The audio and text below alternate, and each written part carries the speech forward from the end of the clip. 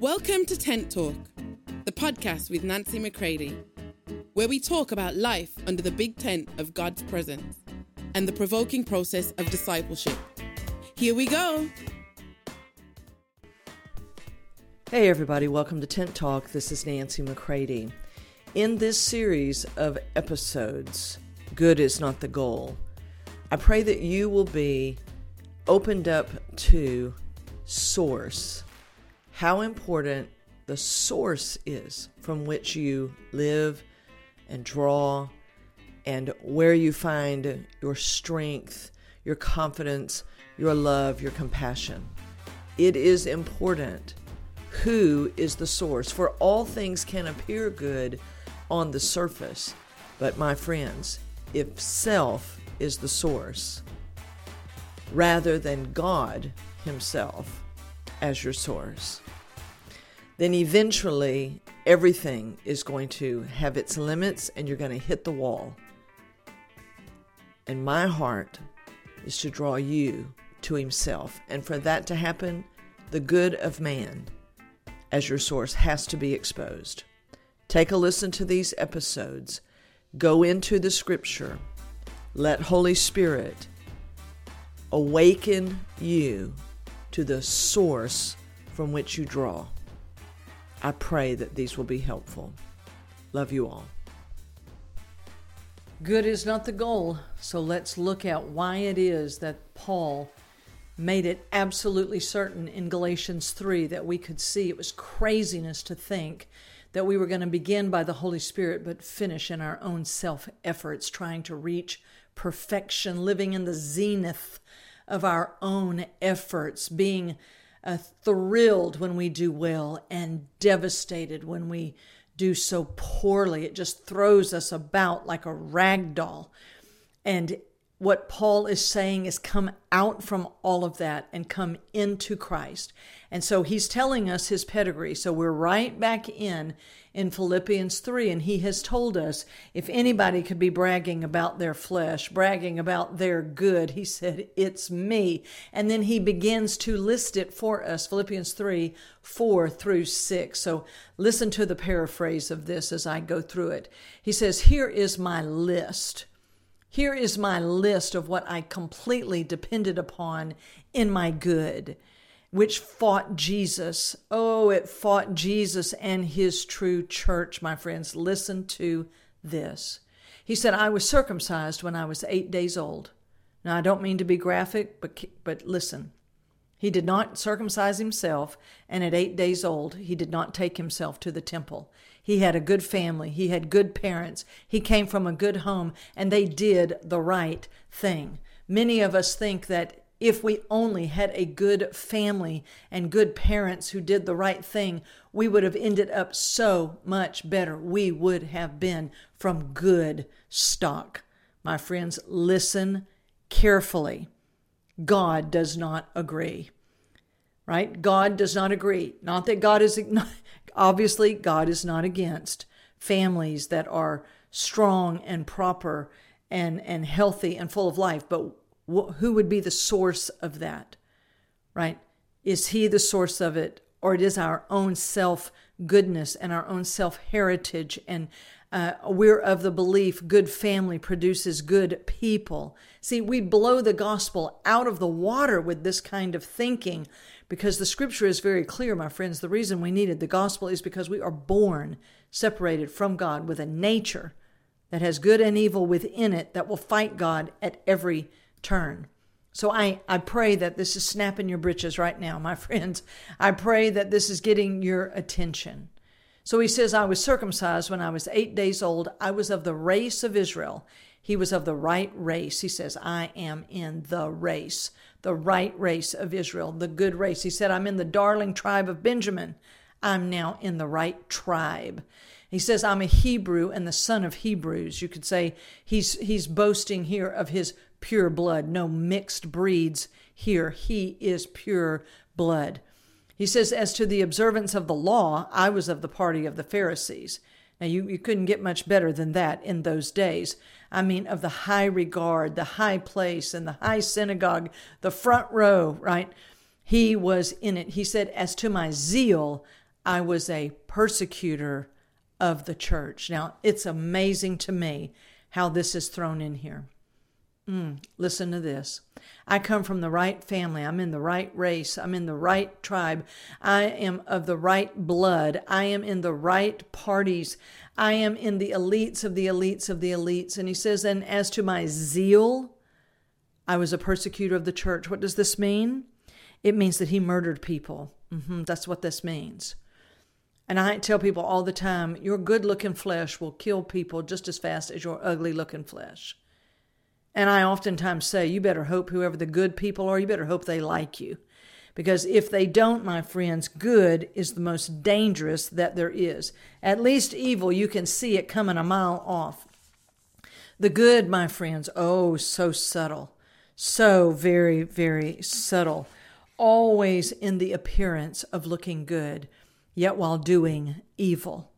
And we want to recognize this and see that Paul just puts it right in there in his list of good, because he believed he was doing God a service when he killed, molested, persecuted, imprisoned, whipped, and tortured the church. This is what he says. He's putting it in the list of his great flesh, his good flesh. And my friends, I'm here to tell you, it's just like a quarter. You can have heads or tails, but it's still a quarter. Flesh can be good or evil, but it's all still independent of God. It's man's own way. And when it's the residue of it is left within us, in our soul and body, in the life of a born-again believer, my friends, we have got to see this as the avowed enemy of Christ. And when its seductive whispers come to you, seducing whispers, look how awesome you're doing. You are amazing. I mean, look at you. And then you start to own those thoughts as your own. Wow, I never thought I'd be doing this good.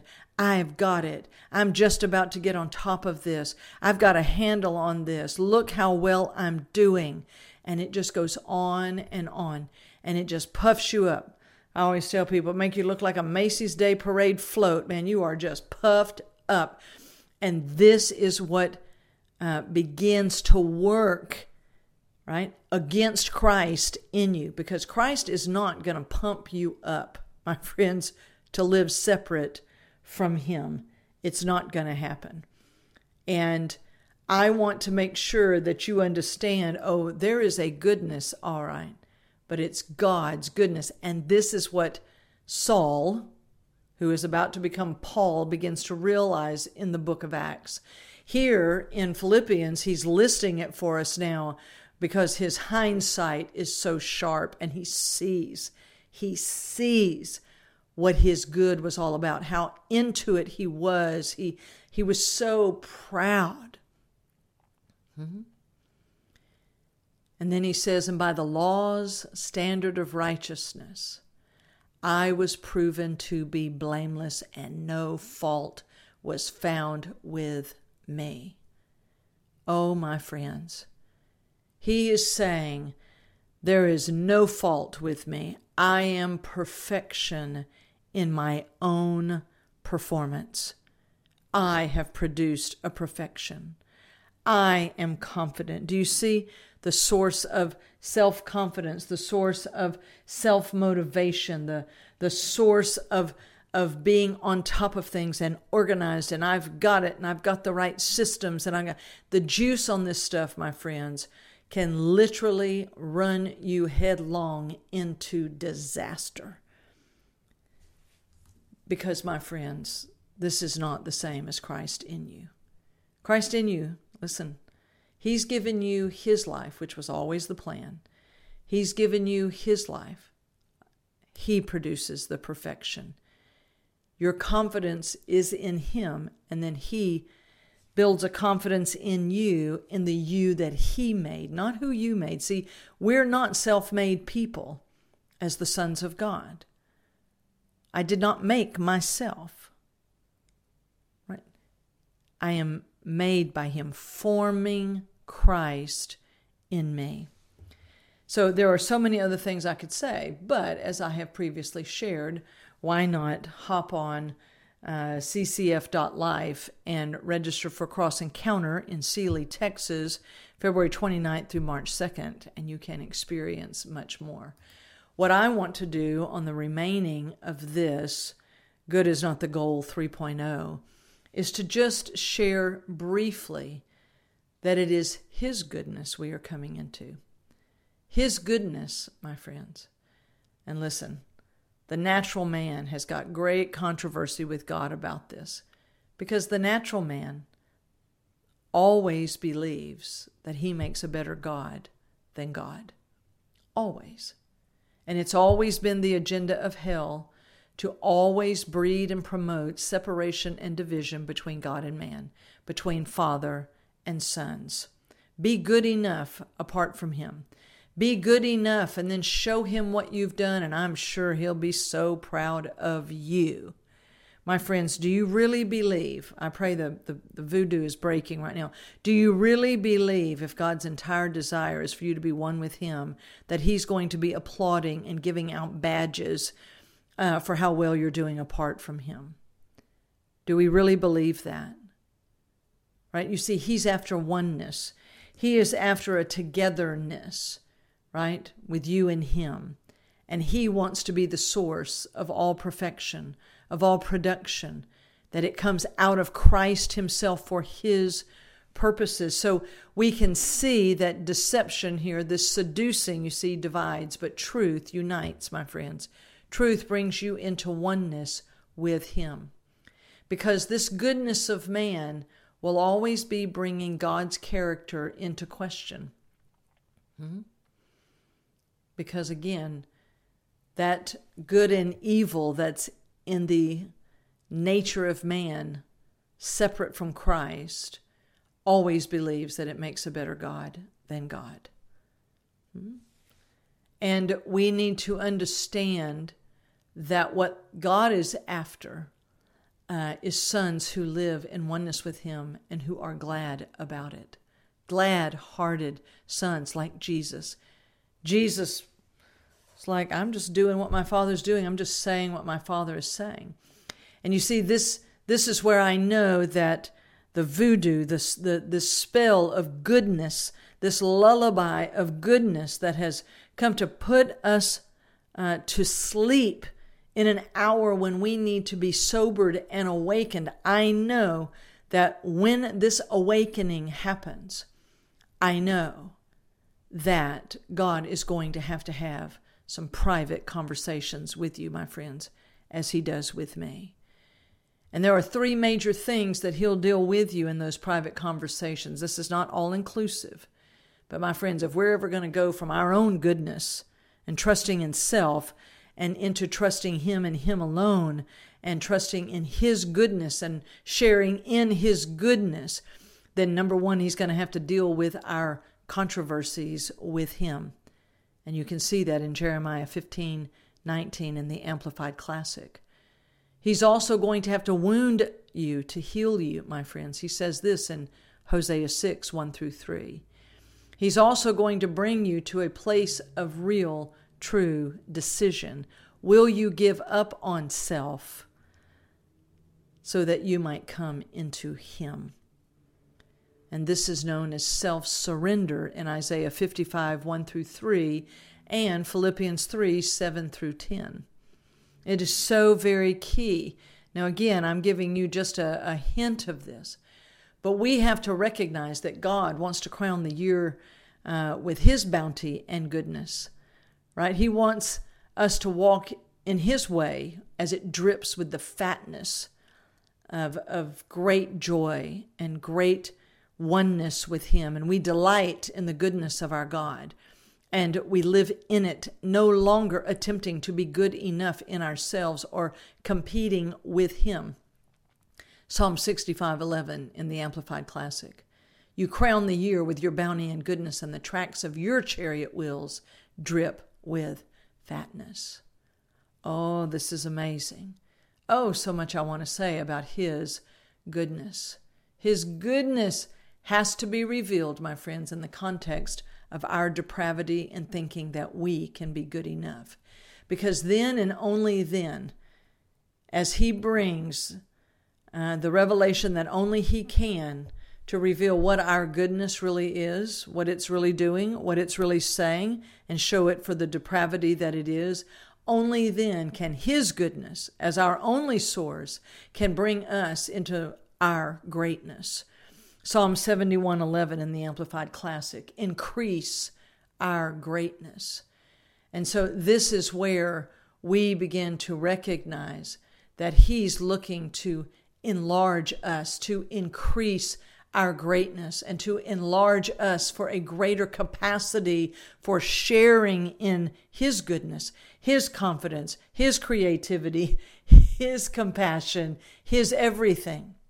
And when it says that His goodness will increase our greatness, that greatness means our magnitude, the impact that we have, our number, our density, our sound, my friends. Oh, so much to say here. That He wants to bring us into a greater depth of His goodness so that He can increase our greatness. That we will be able to say, if you've seen us, you've seen our Father. Do you see His goodness? Do you see Him in us? Right? This is a major aspect of the cry of the sons of God, that we cry out, Father, Father, all your ways have dealt bountifully with me. You are so good. And I will speak well of your ways, Father. I will speak of your goodness. And this is where, He builds His sons. And I assure you that a part of the building process is He has to expose that good is not the goal. I pray, my friends, that these simple episodes have awakened you to Him, my friends. We must come out of the sleep of our own goodness. This voodoo must break. The spell has got to come off of His people so that we can awaken to Him and live in our deepest oneness with Him, so that we can move with Him in the greatness that He has written in us and over us, and can only be accomplished when He is our total source. I love you all, and I do pray that these have provoked you to give up on your own goodness, my friends, and embrace His. Love you all. Thank you for listening today. Before we go, I have one final ask and a bit of info. If you like our content, hit the share button to tell someone about it, and subscribe at nancymccready.com/podcast so you don't miss another episode. Also, I don't know if you've heard, but Google Podcasts are going away in April. So if you listen on Google Podcast, jump over now and make sure you subscribe to Tent Talk Podcast on my YouTube channel.